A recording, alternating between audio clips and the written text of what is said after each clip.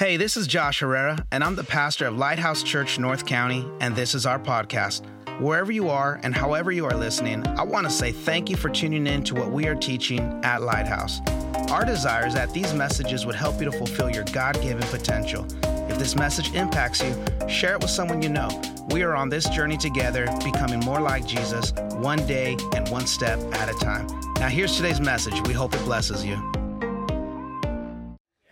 Okay, we're continuing with our series called Above All, and in this series, we've been looking at every miracle that Jesus did while he was here on earth. We did that because when we see what he did, we see who he is. When we see what he did, we see who he is. So today, we're going to go to Mark chapter 7 and verse 24. If you got your Bible, turn to it there. So at home, if you're watching from your PJs or however it is that you're tuning in from, grab your Bible, whether that's going to be the paper bound or your phone. And I want you to go to Mark chapter 7, verse 24. Let me read this passage of scripture. It says, "Then Jesus left Galilee and went north to the region of Tyre. He tried to keep it secret that he was there, but he couldn't." Now that's key right there. He tried to keep it secret, but he couldn't. As usual, the news of his arrival spread fast.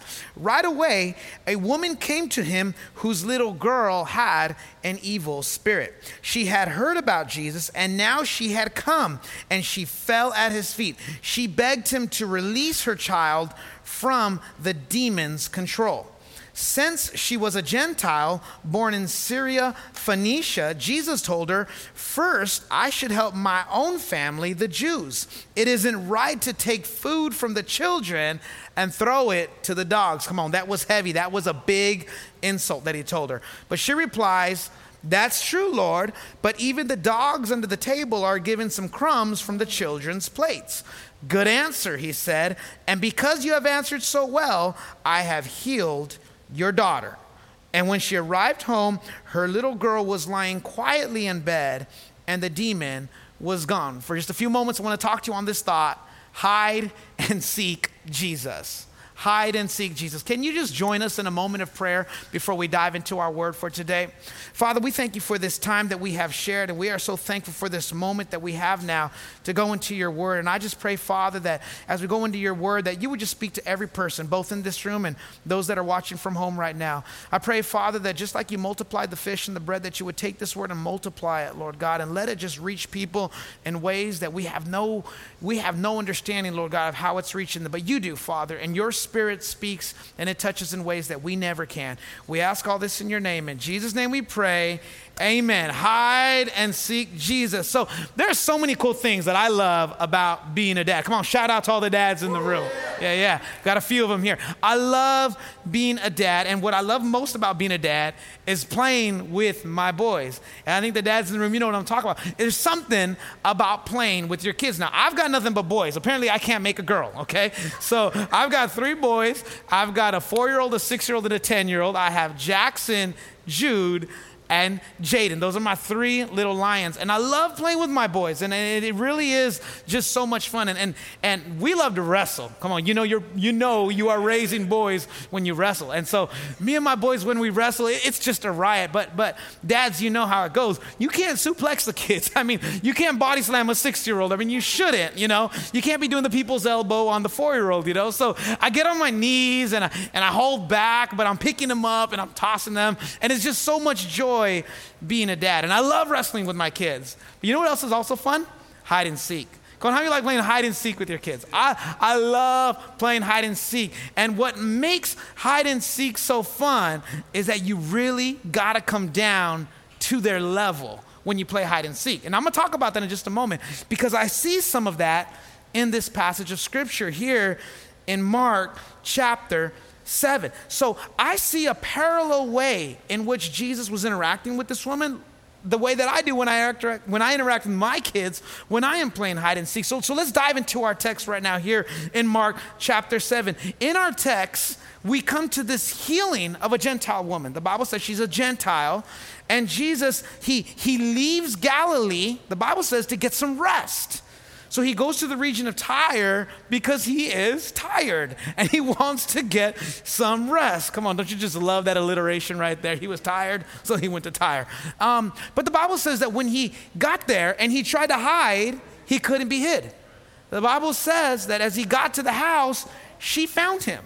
She came to where he was. And then we have this epic dialogue that happens where she tells him, my daughter is possessed with the devil. I need you to come. And that's really the big idea of our story. But I want to pull on this for a moment, because what has stood out to me in this story, like I just said a minute ago, is that Jesus wanted to hide, but the Bible says he couldn't hide. Now think about this for a second, because Jesus is God in the flesh. If he wants to stay hidden, he can stay hidden. There's no way that this woman can find him if he's truly trying to hide. But do you want to know what I think is going on here? He's playing a game of hide and seek, much like the way I play hide and seek with my kids. You see, as I told you about a minute ago, when I play hide and seek with my kids, it's the funniest thing, because Jackson has not yet figured out the game. Because when I say, ready or not, here I come, Jackson starts to bust out laughing. So instead of me not knowing where he's at, he gives it away. Sometimes what Jackson will do is he'll start running around the house. And I'm like, son, you're supposed to find a spot and you're supposed to hide. That's the way my 4-year-old plays hide and seek. Now, on the flip side of that, when I'm hiding from him, how many of you know that dads, you can't go like full ninja mode when you're playing hide and seek with your kids, especially your 4-year-old, especially my 4-year-old. I'm hiding, but I'm actually hiding with the intent of him finding me. I'm hiding, but I really, really want him to find me. And I think that's what we're finding here in this text. You see, if you're taking notes, I want you to write this down.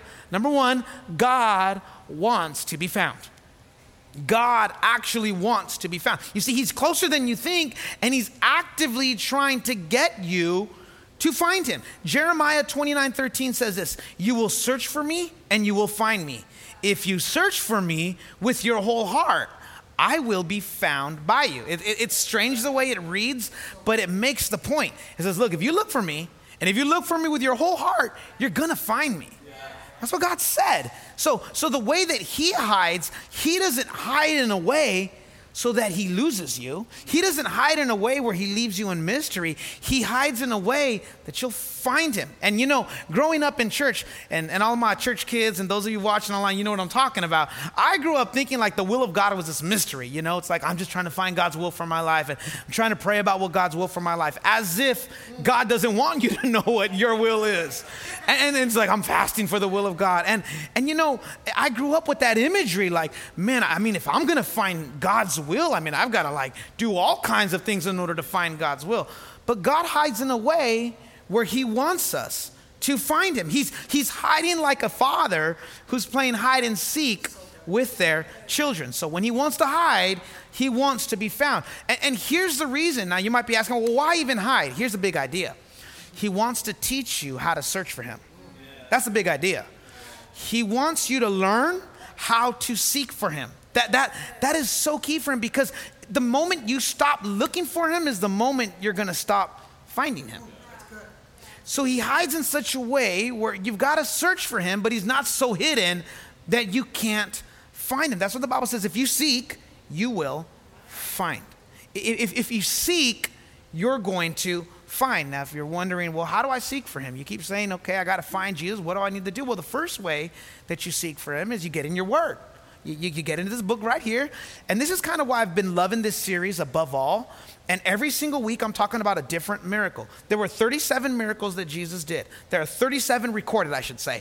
Actually, it was John that said he actually did so many miracles that if we wrote them all down, there wouldn't be enough books to contain everything that he did. That's what John said. But we have 37 that he did.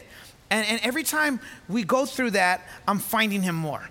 So when I read about him breaking the bread, I'm finding him more. When I read about him going and silencing the waves on the sea, I'm finding him more. So if you want to find him, start off by getting into your word. The second thing that you want to do is you've got to hang around his family, or what I call the church.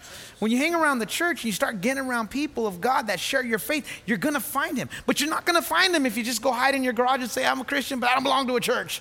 The Lord is my pastor, and that's it. Well, hold on a second. He's your savior, but you got to get rooted into a church. You got to get rooted into a house. So you're going to find him if you search for him in his word, and if you look for him amongst his family. And here's what I know. Here's what I know, though. You're not going to find him if you're not looking for him. Okay, so the first point was simply God wants you to find him. God wants you to find him. The second point is simply this: in order to find him, you have to step out. Okay, you have to step out. So let me get back into the text here. Okay, because this Gentile woman, so she was a Gentile, which means she already wasn't Jesus's priority, if you will, because he tells her that. He's like, you're not my priority here. So there's this Gentile woman who's got a daughter who is at home and is sick, and there's no husband to speak of, right? Because we don't read about no man. There's no man in the story. So you got this single mother with a demon-possessed daughter, and she's all alone. She's all alone. She's vulnerable in this moment. And her daughter had a condition. Now I want you to catch this. Her daughter wasn't like sick with leukemia. You'd feel sympathetic about that. Her daughter was demon-possessed. So people weren't exactly trying to come and bring some soup, They were like trying to stay away. They weren't knocking at her house saying, do you want me to watch your daughter? Nobody was trying to watch the daughter. And nobody was trying to help her. So she was actually quarantined by her condition, if you will. Some of what we're feeling right now in quarantine was just everyday life for her. Because her daughter's condition, not only was it a really bad stigma, but here's what they believed back in Bible days. They believed that if your daughter was in this condition, it was a sin of the parents. So she's probably carrying some guilt. She's carrying some shame because what did I do to bring this judgment on my daughter? But here's what happened. In spite of all of that, no husband, demon-possessed daughter, all the crazy things going on in her life, the Bible says that she goes to look for Jesus. She's actually trying to find him. And you've got to understand that that was huge for her because she's putting herself out there. She's stepping out, even though everyone was probably super critical of her, condescending towards her. They judged her, and yet she was willing to leave her house. She's saying, you know what? I can't stay home like this. Not when Jesus is near. I can't stay home when the master is close. I can't stay here when my daughter is in such a need. And I love that because she really, really knew that she needed him. And we've got to bring ourselves to that point because the whole point of seeking for him in order to find him is knowing that you need him. But as long as you think that you don't need him, right? This is why he teaches you to search for him. As long as you think that you've got your stuff together, as long as you think you're his first cousin and you've never made a mistake, you're never going to look for him. And this woman saw her condition and she went to look for him. The Bible says this: if you look for him with your whole heart, she needed her whole heart in this. See, you've got to search for him with your whole heart because as long as he's only a part-time savior to you, you're not going to need him in every area of your life. And he's not trying to be a part-time savior. He wants your whole heart. Come on, type that in the comment section. Put whole heart. He wants my whole heart. Jeremiah says, if you look for me with all your heart, you're going to find me. Some of you wondering, like, why can't I find him? Well, I want to question you. Have you been looking for him with your whole heart? Because if you look for him with your whole heart, you are going to find him. So let's get to the point now where she meets him, okay? So now she gets to where he is, and she doesn't sugarcoat anything. She's like, this is what's going on. My daughter's got the devil, and I need your help. And I love that. Here's the last thing I want you to write down, because if you reveal it, God will heal it. If you reveal it, God will heal it. She doesn't hold back the punches. She tells him everything that's going on at home. And I think that's oftentimes what Jesus is waiting on most, is for us to be willing to reveal it all to him. You see, when we peel back every dark corner of our life, it is only then that the light of the Holy Spirit can shine on it. But as long as you're trying to hide things from Jesus, he's not going to deal with it. As long as you don't want to deal with those things, you're not going to allow him to deal with it. So as long as you reveal it, he'll heal it. He'll heal what you reveal. But if you don't reveal it, he ain't going to touch it. If you don't reveal it to him, he's not going to get into those places because you've not given him permission. And there's one thing I know about God is he's a gentleman. So he's going to go to the places that you say, okay, come into this part here. I allow you in here. I want you to come in here. And that's exactly what this woman did. She went and she said, this is it. And this is everything. Now, what I love about this and what I love about God is that nothing that I tell him is going to scare him away, ever. You'll never scare God. And you'll never say anything where he's like, oh my me, what is going on with you? You know, you'll never say anything to God where he's surprised.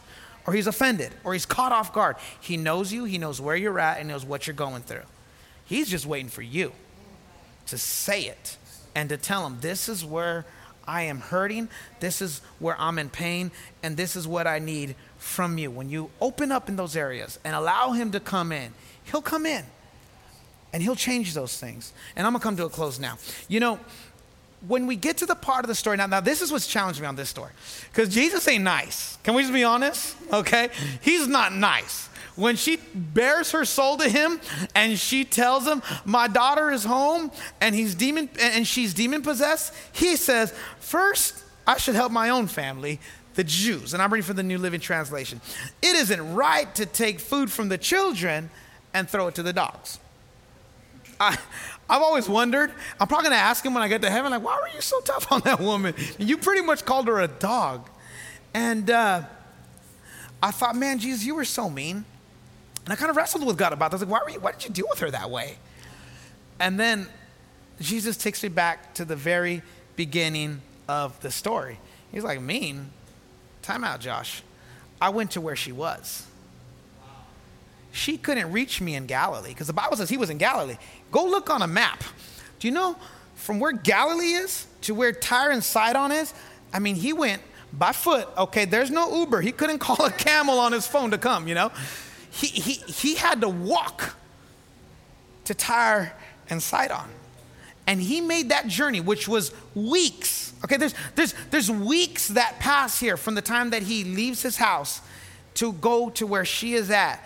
And I felt him whisper to me when I was really challenged. I was like, God, you were like, that's pretty jacked up. I mean, the way that you dealt with her. And I just felt the Holy Spirit said, no, you're missing it. I came to where she was. I actually came right to where she was. And I did like a dad plays hide and seek. I kind of hid, but I didn't really hide that much. I hid in a way that I wanted her to find me, like a playful father with their child.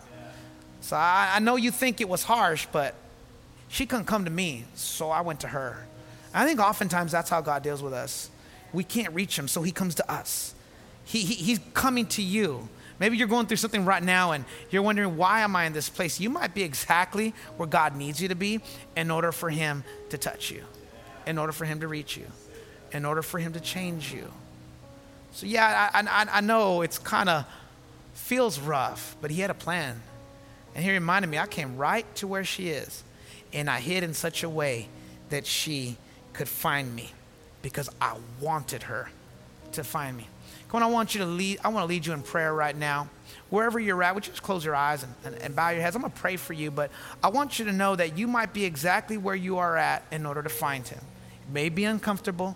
It may feel like he's far from you, but possibly he's right where he wants you to be.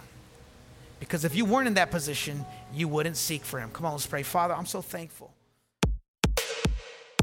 If this message has blessed your life, I want to encourage you to share this message with others, or go online to our website and consider making a donation so that we can continue bringing you content just like today's message. God bless you.